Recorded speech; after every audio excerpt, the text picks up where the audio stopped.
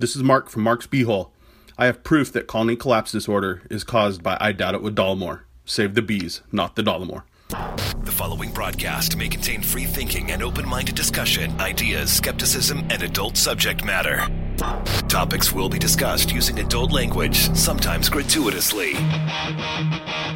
Get ready to move the conversation forward. This ain't your granddad's news and comment show. This is I Doubt It with Dollemore. All right. Thank you for joining us on this 196th episode of I Doubt It with Dollemore. I am your host, as always, Jesse Dollemore, and sitting across from me, nothing comes to mind, my beautiful, talented, and loyal co-host, Brittany Page. Here I am. I drew a blank. See, I always say, here I am, and I should probably stop doing that because it's becoming the new, you say all the same stuff in the beginning. Now I'm saying all the same stuff in the beginning. At least I don't draw the attention of the audience to it, like you do with all the things that I say over and over. Well, you should be, because you want me to be fresh, you see. You want me to be bringing new stuff to the table. Wait. I want you to be what? Fresh. No, I don't believe that's how you said it. Well, I was being more fresh when I said it earlier. Speaking of fresh, the lovely Brittany Page and I took a Lyft ride this weekend. We sure did. On Thursday. Mm-hmm. So not quite the weekend.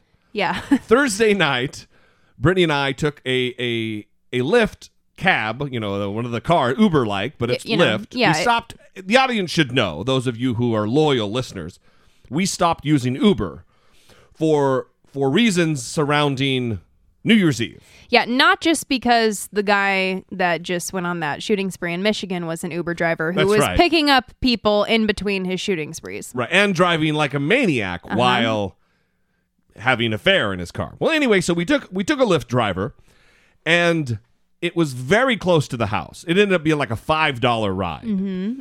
And as is the life of Jesse D and Brittany P, we started talking about politics very quietly in the car. One, he had a television screen coming out of his dash. Seems dangerous. With music videos playing loudly. So we were talking in the back, and Brittany had said something about, I just read... I'm not doing a Brittany Page voice very well, but she said quietly, I had to lean in to hear her. I read somewhere that Bernie Sanders' tax plan, there's going to be a projected surplus or whatever. And upon hearing, he was obviously listening intently to what we were talking about. Upon hearing this, the driver, should I just do an imitation? Yes. The driver does this. Bullshit! Okay, except for it was way... Well, the mic will explode if I go crazy. No, what I'm saying is it was way more laughing than that. Yeah. Way more laughing than that. It was so much laughing that I was wondering if something was happening to him, like he was having... like a seizure or something. A nervous breakdown, or I didn't understand. Like I think I grabbed my chest thinking... oh my gosh, something's happening to him. Yeah, I need to jump out of the vehicle while it's moving. So he finished the maniacal strain of laughter with the cough bullshit kind of move. Aggressive. And we went silent. Because we were confused. It was odd because, one, it wasn't a group discussion. No. It was a quiet conversation between Brittany and myself. I said to him, not a fan, huh? And he goes, oh, no, I'm just kidding. To which I said, doesn't sound like you're kidding. It sounds like you're serious. And then he went on this libertarian kind of, as long as the government stays out of my pockets. And yeah, because you're in a tax bracket that the government just really wants to be in your fucking pockets, guy. Okay, well, here's the most confusing part is... he's working off tips.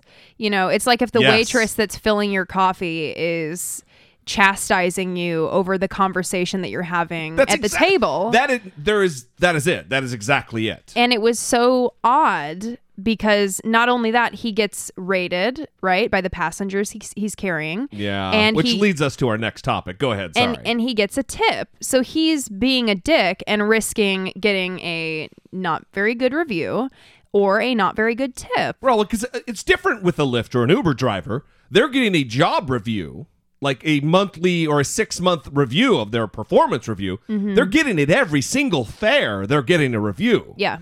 And they're not keeping that in mind. Well, here's the deal is I'm kind of I'm a softie about this. Mm-hmm. I always tip. You have to spit in my food and have me see it for me not to tip you 20%. So this, though, I still gave him 5 stars because it's his job, it's his livelihood. I don't want to fuck with that. Maybe he's just having a bad night or something, you know? Yeah.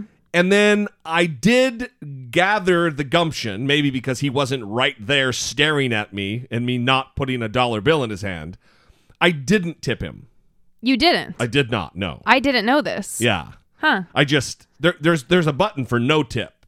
Mm. Yeah, and I mustered the courage. I'm surprised. And clicked the no tip button. But I did give him 5.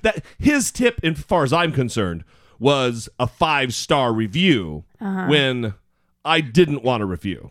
Yeah, well, this was just very strange. Well, it was aggressive. It also bothered me, and maybe this is what led me to no tip, is I don't like that you were in fear. That shouldn't happen. Yeah. There should never be a time where at the driver's hands, you're feeling anxiety. Well, I mean, like you said, it was maniacal laugh. Like it was not consistent with the conversation. Well, we weren't having a conversation. Well, that's with him. what I mean. Yeah, but even if he was going to be responding to what we say, it wasn't consistent with what we were talking about. And so then I realized he was insulting me and I was no longer afraid, but then I was irritated that I had been insulted. Because I was just saying what the article said. It wasn't like this was my opinion. Right. Well, also, he doesn't know us. He doesn't know my personal policy on obscenities. It's like if your waiter is, dropping F-bombs and just cursing, it's just inappropriate. Yeah. So to you listening guy, although you're probably not listening to a news and comment podcast, you're probably listening to your something loud music videos. Or probably something about the economy, since he appeared to be an expert on the economy. Just an immediate assessment of my statement as bullshit. Right. Yes. Cough, cough. Mm-hmm. So let's put a call out to the audience. Am I a complete and utter wuss? Mm-hmm. What's the deal? Let me know just how much of a loser I am. Oh. 657-464-7609. Of course, as always, you can email a voice memo from your smartphone to idoubtit@dollemore.com. Let's move on, speaking of communication, to a listener voice memo about this running topic we've had about torture. Hey guys, it's Jeremy in Kansas. I wanted to follow up with you. I actually recorded this once before, but it was really bad. This is in regards to torture. I am with pretty much everybody in the fact that, yes, torture is wrong. I personally don't want to be associated with it in any way, whether it's my country or obviously anybody I know. It is immoral. That's true. However, Jesse has a point in the fact that sometimes it might be beneficial. However awful that is to admit. I guess the reason why I think this is because war is inherently immoral as well. Immoral things happen during the war that I personally wouldn't want to be responsible for, but it does happen. And I don't want to be the person who, personally, I've never actually served in the Army, the Marines, anything. I don't want to be the civilian who's over here saying, well, you can't do that because that's immoral, even though I have never set foot in any situation anywhere near that. So I think it is easy for people to get on their high horse and say, no, we're a country who's above that, we can't do that. I think Jesse's right. You never know. 1 in a million chance it might be worth it, and I don't think we should throw the baby out with the bathwater when it comes to that sort of thing. Man, that's a tough topic. Thanks for moving the conversation forward. All right. Huh? There's one listener out there who kind of agrees with me. Oh, wow. Look at that. And I think a lot of times, especially with a topic like this, people just shut down about, oh, he thinks there are some cases, possibly maybe, so he's as Marcus said, unreasonable. Mm-hmm. And that's just not the case. I am against torture. I am against it. It is wrong. But like Sam Harris says, sometimes it should possibly be left open for extreme extenuating circumstances. And the other thing about this entire torture topic is the fact that we need to define terms. This, especially in this topic, we really need to define the terms we're using. Mm-hmm. Because if you make a guy stand up on a chair for 3 hours, is that torture? If you have a dog bark at him where he's afraid because it's a snarling, scary dog, is that torture? Or, like the example that Sam Harris used, is not allowing him to get the required 8 hours sleep, is that torture? The construct has not been defined. Right, and it should be defined, because I used to think that waterboarding wasn't torture.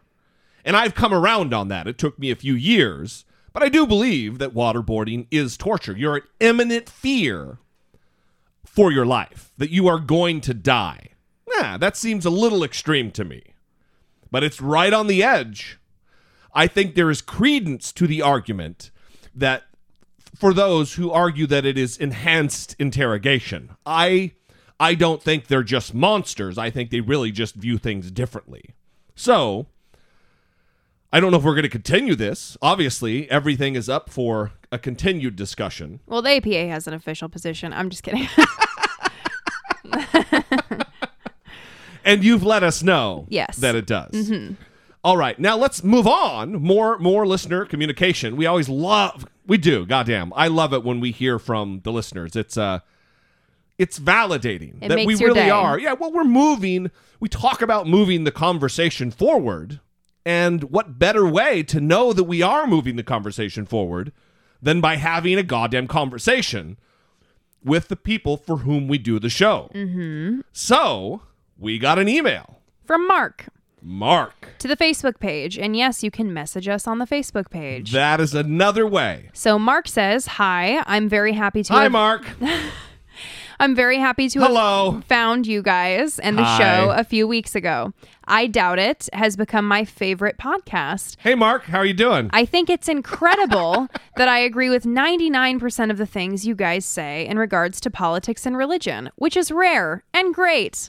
Rare and great. Yes. We're not making fun of you, by the way. I think we're having a good time since I started the hey, hello, hi thing. Yeah, I have to keep my energy high to prepare for him to talk over me. So I opened up my podcast. Wow. So I opened up my podcast yesterday in hopes of having a new one from you guys. No such luck. Maybe I should be more aware of when you guys upload new episodes. I don't know. Monday and Thursday. Anyway, I went back and listened to an old episode because that's how much I love you.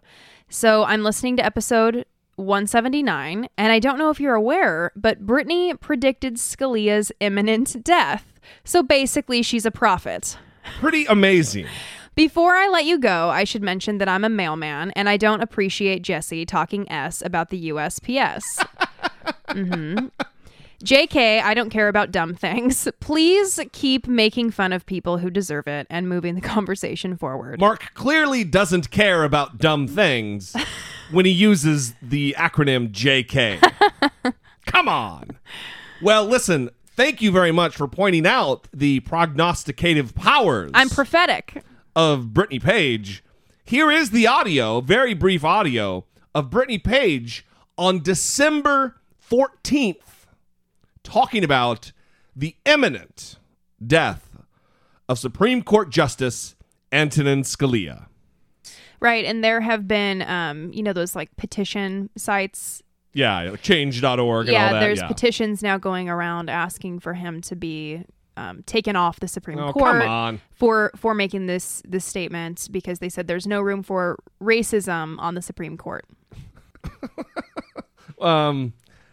Anyway, not everybody who says something that's unpopular or shitty should be removed from their position. Come on. Anyway. Well, he'll also probably be dead soon. That is true. He's like 78 years old. I think 79. Didn't we say that last time? I don't know. We looked it up. I'm not going to Google it again. Okay. Look at that. I'm just full of compassion. Brittany Page. Just so compassionate. Calling, that is wildly. What we need to do is get you one of those palm reading, and then just have this play to let them know just how psychic you are. Anyway. Well, he'll also probably be dead soon. It sounds so bad. Anyway. Well, he'll also probably be dead soon. But this is making up for, in my opinion, the Santorum. The Santorum prediction. Just continued failure. Yeah, you're not your picker has been broken relative to politics, but this goes beyond that. Also, I just said in my opinion. Yeah. I was going to let it go, but since you brought it up. Well, it bothered me when I said it. I don't know I hate it when people say in my opinion, because we fucking know it's in your opinion. Mm-hmm. Unless you're saying the sky is blue, unless you're stating a fact, we know it's your opinion. It's also, what also I hate is when this could be a long drawn out thing. I should not have started this. I hate it when people say this point in time. Blah blah blah, oh yeah, well, at this point in time, at that point in time, we know what point you're talking about. We don't think you're pointing at a fucking map. Okay. We know that it's a point in time. We know that. Yeah. There's so many people on CNN who do it, and it makes me want to reach through and strangle their little freaking stick necks. Okay. Do you need some time? No. Okay. Pretty good. All right. Maybe we'll just call for a Lyft, and maybe Rodrigo or whatever his name was will show up. All right. Let's move on to a little follow-up. We've covered, it seems at length now, several times, Ethan Couch, who has come to be known as the affluenza teen. He is the teenage drunk driver who killed 4 people in an auto accident and received probation, largely because his parents are exceedingly wealthy. He and his mother fled to Mexico, and they were apprehended and have since both been brought back to the United States. Well, they're trying to get his case put back into adult court, and although that has not quite been done yet, this is the next best thing. The hearing in juvenile court took place this morning, and there was a revised order of detention that was issued by the judge in the juvenile court. Today, the judge signed an order that changed the detention status of Ethan Couch, and it says that he is now to be detained in the Tarrant County Jail. He is still continuing under that very same case and order. The only change that was made in his status was his housing change. So he is still under all the juvenile law rules, restrictions, all of that. He is held without bond. People are confused. I mean, obviously from the phone calls I've gotten, and people don't understand, but really the easiest way to say it, that's all that really changed. He moved from one building to another because the state court has jurisdiction over him. He just has a different place and a different landlord. A different landlord. So what I'm kind of confused about is they're saying that this means that he could face 120 days in jail and then finish up his 10-year probation. Why is that the punishment for fleeing to Mexico? It's just the dyeing his hair black. That's a crime in and of itself. And I mean, he clearly was fleeing and violating his probation. The real crime is not shaving off that shitty, terrible goatee that he had that already looked fake anyway. And the mustache? And that, yeah, terrible. There's the neck I need to strangle right there. No, quit talking about strangling necks. What is wrong with you? Things are moving in the right direction. No, they're not. What? No, because you're talking about strangling necks. They're not moving in the right direction. I'm talking about the lovely and talented Ethan Couch. Yes. Things are moving in the right direction. Ish. Let's talk briefly before we move on about, well, it's an article that Brittany found that she has been wanting me to talk about ad nauseum. It's all I hear about all throughout the day. This is not true. I'm trying to talk about wringing necks, strangling little skinny necks. And Brittany Page wants to talk about when they ask kids who is the smartest kid in the class, apparently it's not always the same answer. Well, it depends on who you ask. And these aren't really kids so much as undergraduates. Oh, so it's not children. Anthropologist Dan Grunspan was studying the habits of undergraduates when he noticed a persistent trend. Male students assumed their male classmates knew more about course material than female students, even if the young women earned better grades. Quote, "The pattern just screamed at me," he said. So he and his colleagues at the University of Washington and elsewhere decided to quantify the degree of this gender bias in the classroom. After surveying roughly 1,700 students across 3 biology courses, they found young men consistently gave each other more credit than they awarded to their just as savvy female classmates.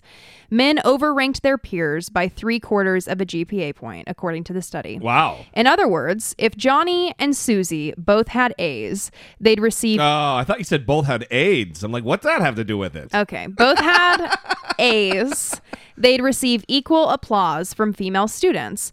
But Susie would register as a B student in the eyes of her male peers, and Johnny would look like a rock star. The researchers believe something under the conscious is going on. For 18 years, these young men have been socialized to have this bias. Being male, he added, is some kind of boost, at least in the eyes of other men. Have you said when they asked Susie that she was kind of just fair and general about it? She didn't favor her female peers? Okay, well, let's go a little further. So the surveys asked each student to nominate their most knowledgeable classmates at 3 points during the school year. Who best knew the subject, who were the highest achievers. To illustrate the resulting peer perception gap, researchers compared the importance student grades had on winning a nomination to the weight of gender bias. The typical student received 1.2 nominations, with men averaging 1.3 and women averaging 1.1. Female students gave other female students a recognition boost equivalent to a GPA bump of 0.04. Too tiny to indicate any gender preference. Male students, however, awarded fellow male students a recognition boost equivalent of a 0.76 GPA increase. So the difference of 0.04 and so 0.04 and 0.7 whatever. 0.04 to 0.76. Yeah, that's, goddamn, that's more than 3/4 of a GPA point. So the male nominator's gender bias is 19 times the size of the female nominators. Get it together. Yeah. That is, I wonder what that is. Have they drawn any conclusions or just pointing out the results? Because it could be, kind of tribalism kind of a thing that I'm sticking with my boys, bros before hoes. Brittany Page, the old adage. Sure. The researchers said it could possibly be increased male visibility. Possibly men did raise their hands more often, at least in the instructor's memory during the class. Mm-hmm. So the researchers say the phenomenon leads to more than a knowing female eye roll. College women in STEM programs ditch their minors earlier and more often than male students. That's one reason STEM fields remain male dominated. So, there could be something going on within classrooms. This could be a contributing factor to women getting out of the sciences.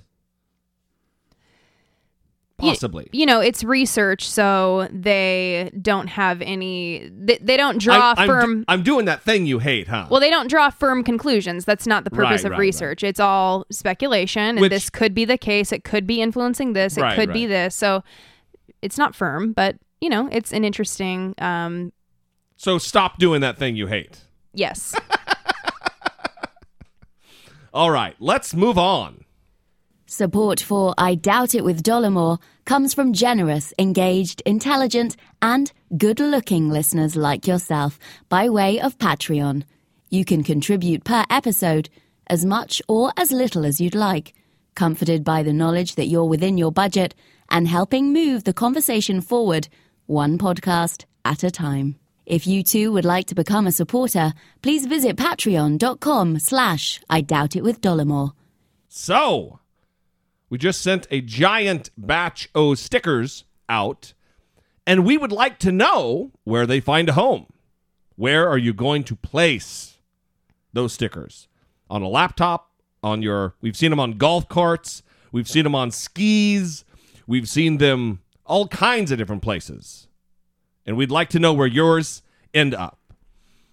Important information for our Patreon supporters would be that the next debates coming up are February 25th and March 3rd. These are both GOP debates, and we will be releasing those as Patreon bonus content. We thank you guys very, very much.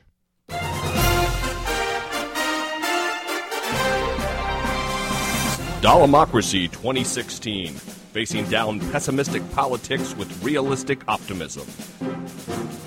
As you are well aware, because you are an I Doubt It listener, you know that the Nevada caucus and the South Carolina primary is over for the Democrats and Republicans respectively.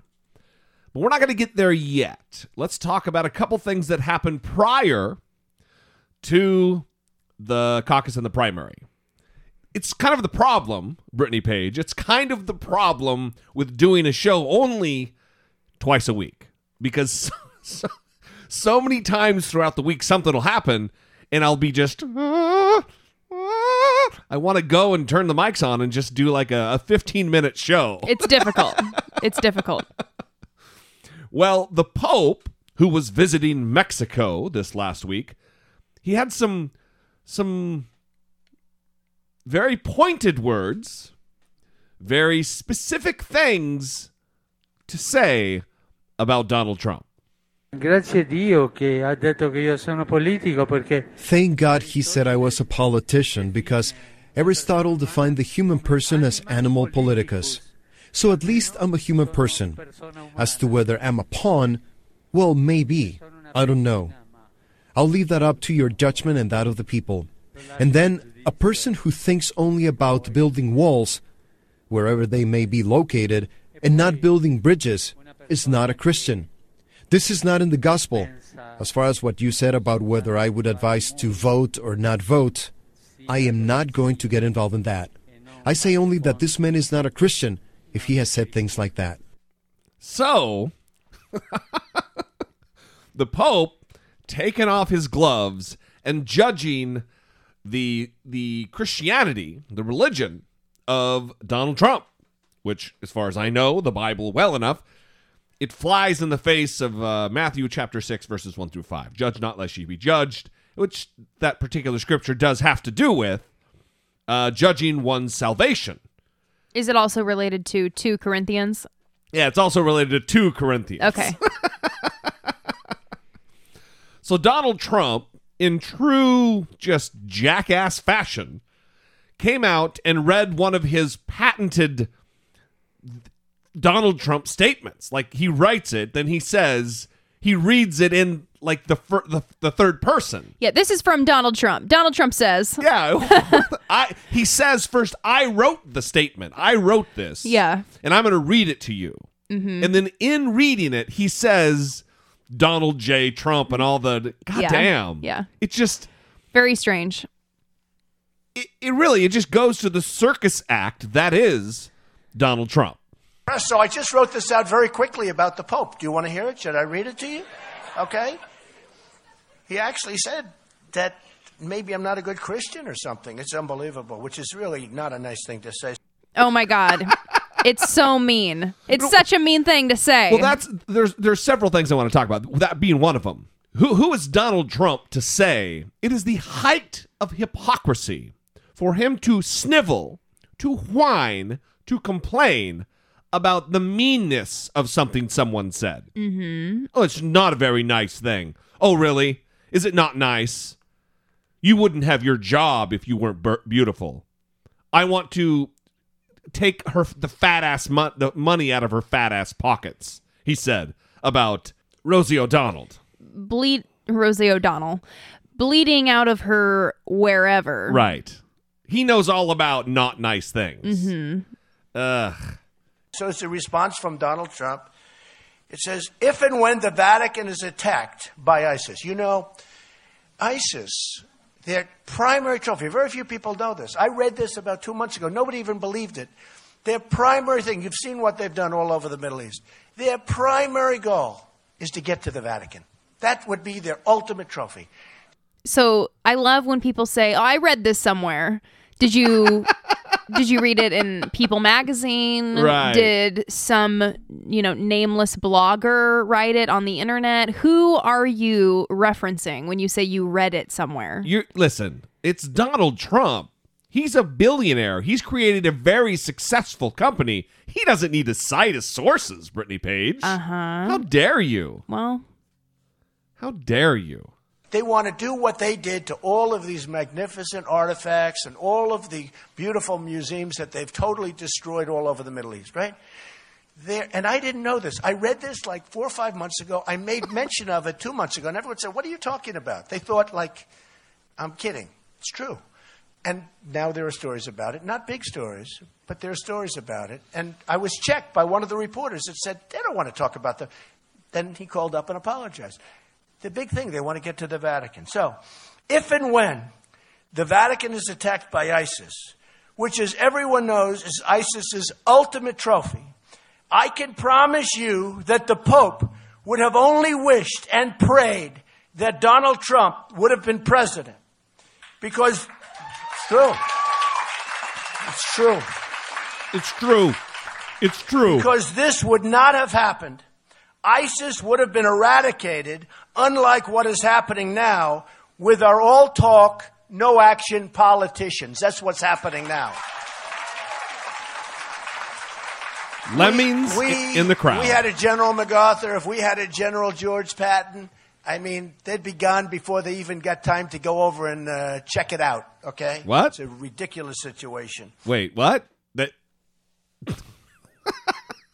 Presidential contender, leader right now for the Republican nomination for president of these great United States, Donald Trump. Mm-hmm.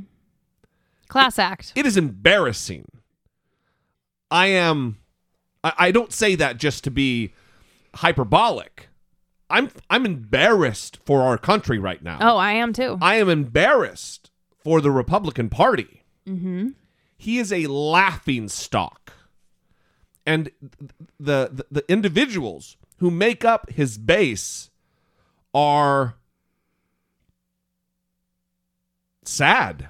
They're sad people. Well, and what's alarming is 239,851 people voted for Donald Trump in South Carolina. Right. Yeah. Just let that sink in for a minute. That is true. However, before we get there, I got one more story.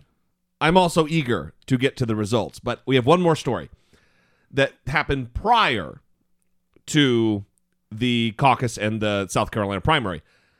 In the course of campaigning, we've talked about the fact that Phil Robertson, the Duck Dynasty guy, has been trotted out by Ted Cruz to fire up the base, the evangelical base. Well, Phil Robertson had this to say while Ted Cruz looked on stage. It blows my goddamn mind. I'm for Cruz because you see this in my hand. Holding a Bible. South Carolina. Bibles and guns brought us here.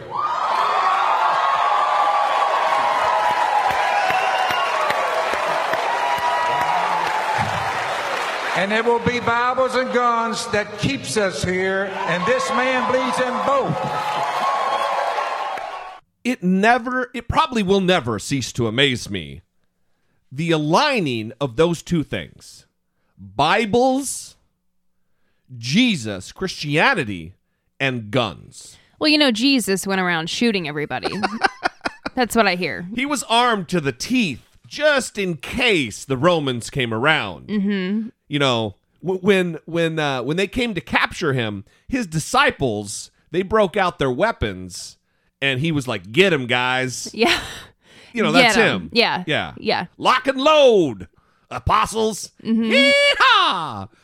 So, goddamn, seriously. It's really scary. This race has become a fucking cartoon on the Republican side. I also want to say that Sean Hannity was on the stage with them, so let's just also implicate him in this. And wait, Sean Hannity from Fox News. Yes, he was standing right next to them. He didn't run away like someone should. But Ted Cruz, he did look kind of visibly uncomfortable while this was going on. I don't know if it's just because it's Ted Cruz and that's how he looks, but... a weird, shitty grin, uncomfortable grin. Yeah, it just seemed kind of awkward. Well, look, we've said it before. He embraces the Duck Dynasty knuckleheads. Mm-hmm. He embraces this gun culture, which they want to sidle up to and intermingle with Christianity. It's outrageous. It is outrageous and patently offensive as a former Christian to say, Bibles and guns, they got us this far, and they'll take us the rest of the way, y'all. That's... damn. Mm-hmm. It is... It's beyond words. Yeah. It is fucking bizarre. Mm-hmm. And they eat it up. They eat it up, mm-hmm. the crowds. Mm-hmm. And obviously the voters. So, with that, let's get into what are some of the results from let's start with the South Carolina primary, since we're shitting on Republicans right now. Let's talk about the vote count again. So Donald Trump won. He won with 32.5%. Marco Rubio was second with 22.5%. And Ted Cruz was a very, very, very close third with 22.3%. Right. There was like 1,000 and some votes in between Marco Rubio and Ted Cruz. And Jeb Bush, who has dropped out, 7.8%, John Kasich, 7.6%, and Ben Carson came in last with 7.2%. Which leads us to, you transitioned us nicely there, Jeb Bush has officially, he is the latest quitter amongst the Republicans. Not Ben Carson, who did even worse than Jeb Bush. Ben Carson has vowed to stick around longer. And Ben Carson, who only detracts from the debate. He adds nothing to the conversation. He interrupts the flow of people walking onto the debate stage, and then also just complains that he's there on stage, he's not being asked enough questions, blah, blah, blah. He makes me sleepy just watching him talk. Mm-hmm. It is terrible. So here is Jeb Bush, who gave a teary goodbye. And look, I don't think Jeb Bush is right for the country, and I don't agree with him on a lot. There's a lot I don't agree. But I don't think he's a bad man, and I think he left defeated. He seemed very defeated. Yes. When I began this journey in Miami, I committed that I would campaign as I would serve, going everywhere, speaking to everyone, keeping my word, facing the issues without flinching, and staying true to what I believe. For the better part of a year, I've endeavored to do just exactly that. I have put forth a vision for America that includes all, because our country deserves a president for everyone. The presidency is bigger than any one person, and is certainly bigger than any candidate. This is not, we're different in our country because our head of state is not above us, but because the head of state, the people that aspire to the presidency, are part of the people. In a government of the people, by the people, and for the people, we elect a president like us, imperfect under God's watchful eye. I've had a front row seat to this office for most of my adult life. I've seen fallible men rise up to the challenges of our time with humility and clarity of purpose to make our nation safer, stronger, and freer. I firmly believe the American people must entrust this office to someone who understands that whoever holds it is a servant, not the master. Someone who will commit to that service with honor and decency.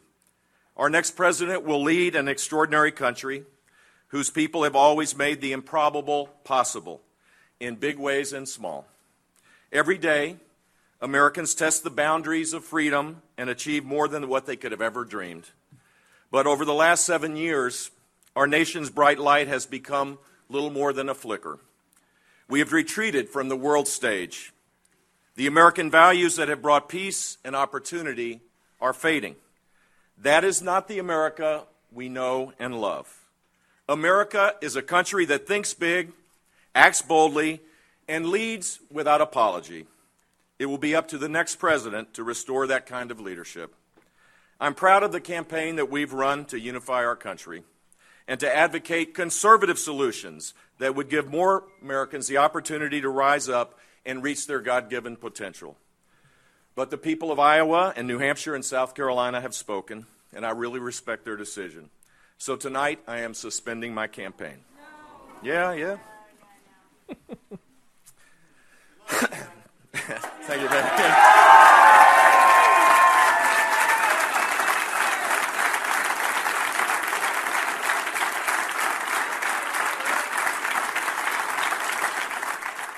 So he's a good guy. Yeah, I wrong think, about a lot, but that doesn't mean he's not a good man. Yeah, I like when men get emotional. And so I appreciated that he got emotional because I think it was a real, genuine human moment. Well, his wife called something out from the crowd, like "I love you" or something. He said, "Thank you, baby," is what he said, and he was visibly holding back tears. Yeah, and the audience knows me well enough. I'm a crier. I get emotional very easily. And even watching him, I don't know if it's the mirror neurons kicking in, but even I was watching him like, I could feel his passion for what he was doing. Like I said, wrong or not. So we bid you adieu, good sir, and we will move on with the Republican race, the contest in the future primaries. So apparently, everyone who has won South Carolina goes on to be the nominee. Is that right? It is. No one has ever gone on to get the nominee who had not won New Hampshire and South Carolina. Or more accurately, everyone who won South Carolina and New Hampshire went on to get the nomination. Right. Yeah. Wow, we really we mangled that. Well, I did, and then you fixed it. You knew where I was going with it. Okay. So I want to say the people that have won South Carolina in the past. So in 2012, Newt Gingrich won. That's right. In 2008, John McCain won, and in 2000, George W. Bush won. The thing is, though, we talk a lot about, and the pundits really talk about the history, and this has never been done, or this has to be done, or this year is completely different from any other year. Donald Trump has thrown a monkey wrench into the race. It's completely different rules that apply that have never been the case. So we'll see. But it looks like right now, unless a firestorm, what needs to happen? Here we go. Here's what needs to happen. Ted Cruz, Marco Rubio, or John Kasich, and certainly Ben Carson, someone needs to drop out, leaving one person and Donald Trump, so the rest of that support that was for those other candidates can congeal with an alternative candidate to Donald Trump. And these men's egos seemingly are getting in the way of that. And like Ben Carson, he needs to fucking go. Kasich, as much as I really like that guy, he needs to go. I don't know. I don't know what the answer is here, but it looks as if right now the things remain the same. Donald Trump is going to be the nominee. So the New York Times did a little bit of a breakdown, and they did voters who favored Newt Gingrich in 2012, voters who favored John McCain in 2008, voters who favored Mike Huckabee in 2008, and voters who favored Mitt Romney in 2012. Donald Trump was by far the favorite among all of these groups, with one exception, those who favored Mitt Romney in 2012. And they were most likely to vote for Marco Rubio. Wow. So I thought that was very interesting. Yeah, for sure it is. That's great. We'll see. I mean, look, I think Ted Cruz he's not long for this world relative to support, even though he's moving into the South. But he didn't do well. If there is an electorate that was made for Ted Cruz and his wacky message, it's South Carolina. And they didn't receive him with open arms. Yeah. They clearly went the other way. He got third place. Granted, it's a close third, but he got third place. Mm-hmm. Donald Trump ran away with this. So, I don't know. We'll see. We will wait and see. Let's move on. Let's talk about Nevada very quickly. Obviously, it's a little easier to talk about since there's only 2 candidates. It was called prior that it was going to be very close, and it ended up not being quite as close as it was predicted to be. So Hillary Clinton won with 52.6% of the vote, and Bernie Sanders had 47.3% of the vote. Hillary Clinton had 19 delegates, and Bernie Sanders had 15 delegates. Right. It's not a winner take all yet until like after Super Tuesday. So he did walk away with something, which is good, and we'll see. It is weird though, and you know, here's the other thing.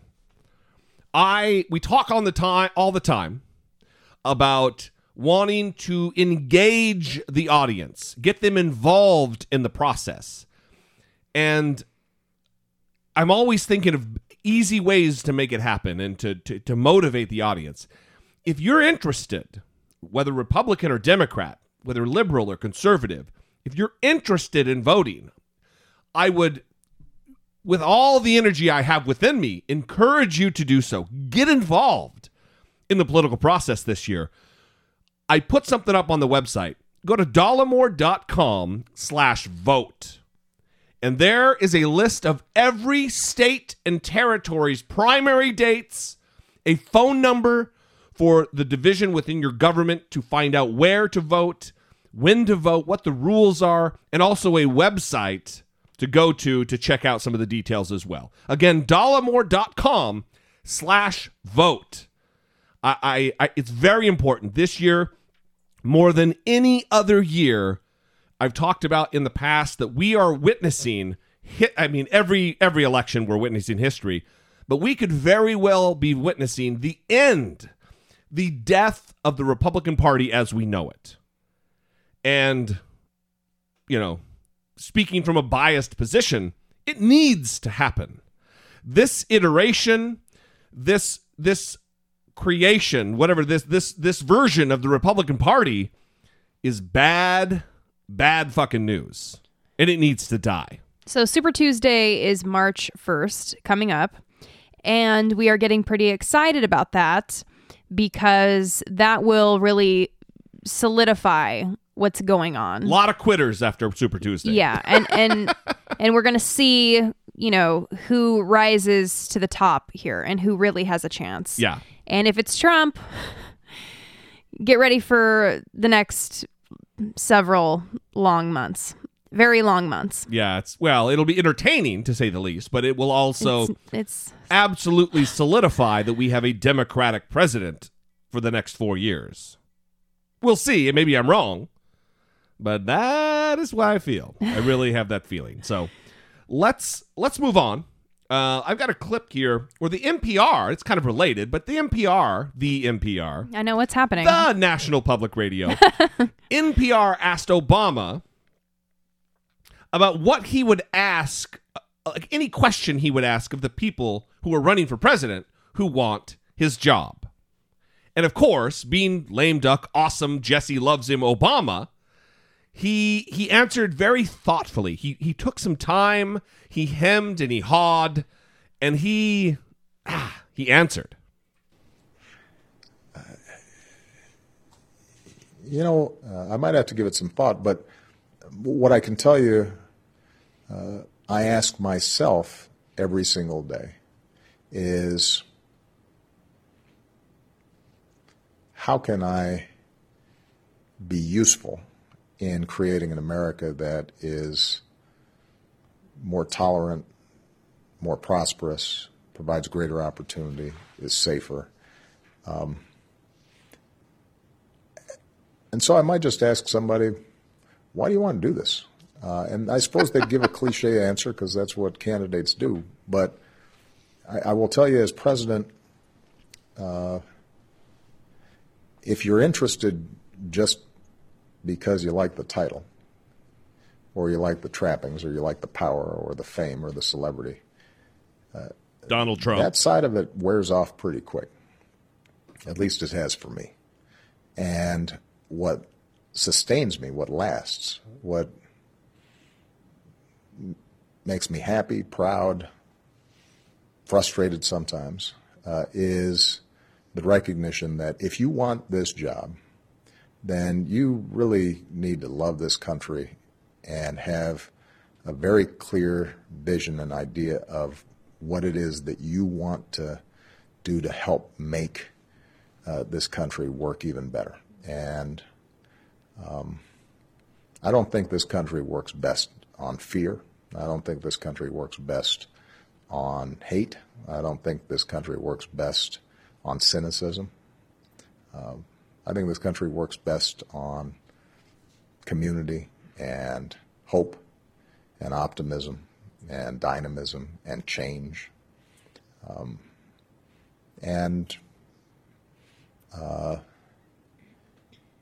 If you're aspiring to this job, then you need to ask yourself some very serious questions about why you're doing it, because that's what's going to keep you going on those days that things aren't going so well. How awesome is that? How beautiful is that? Yeah, you know what I needed? I almost broke out into... He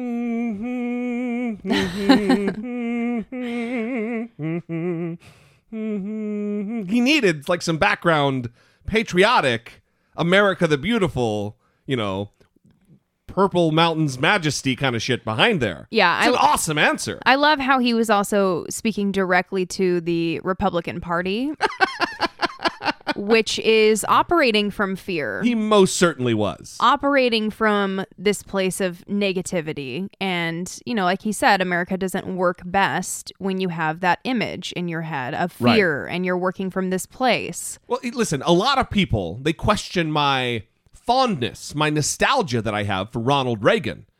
And it is because of the same thing that Obama just said. The same words you just heard him say.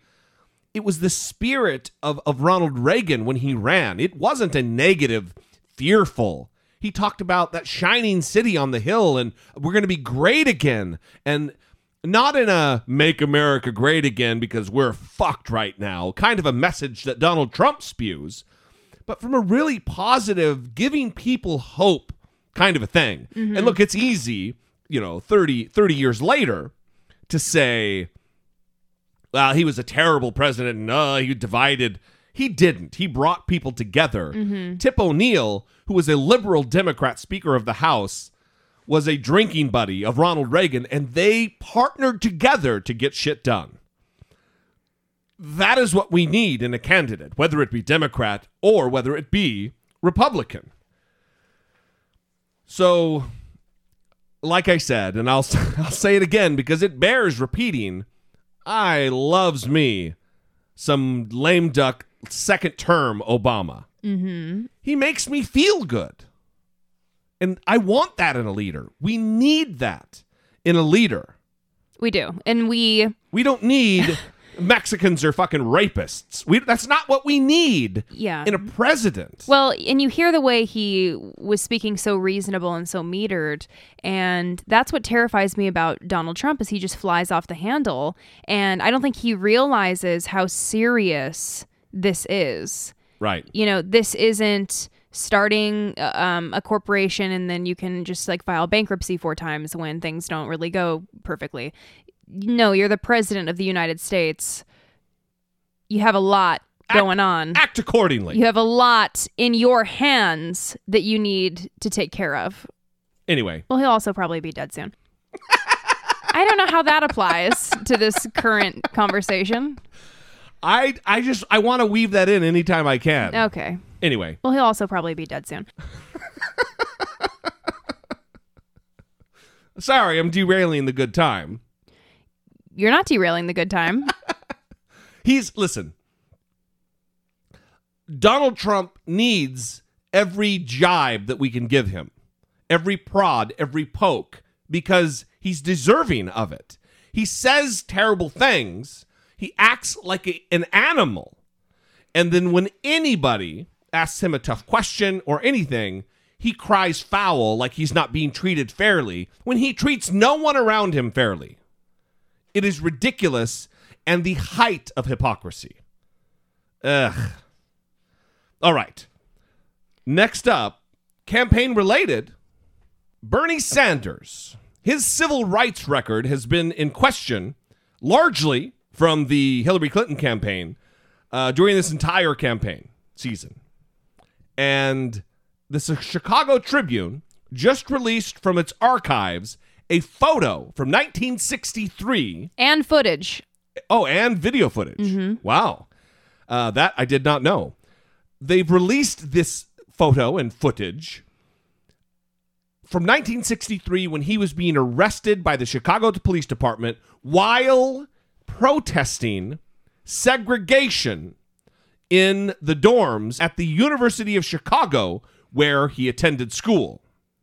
It is remarkable and awesome. I mean, look, it's no surprise to people who follow politics closely, but it is awesome because he has been questioned. And he has been, it's been kind of they trot out John Lewis. They trot out all of these, historic and really noble men who are acting like politicians, unfortunately, and questioning his record and his integrity.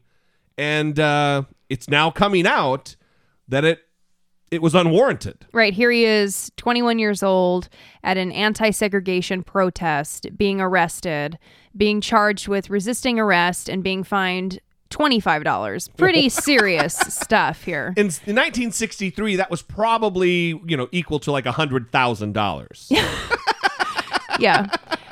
But, I mean, here he is, a 21-year-old, and, you talk about being on the right side of history. Right. Right? This is someone who has, since 1963, with photographic evidence, been on the right side of history on these civil rights issues. In 1963, I don't know if this is exactly right, but Hillary Clinton used to be a young Republican on campus.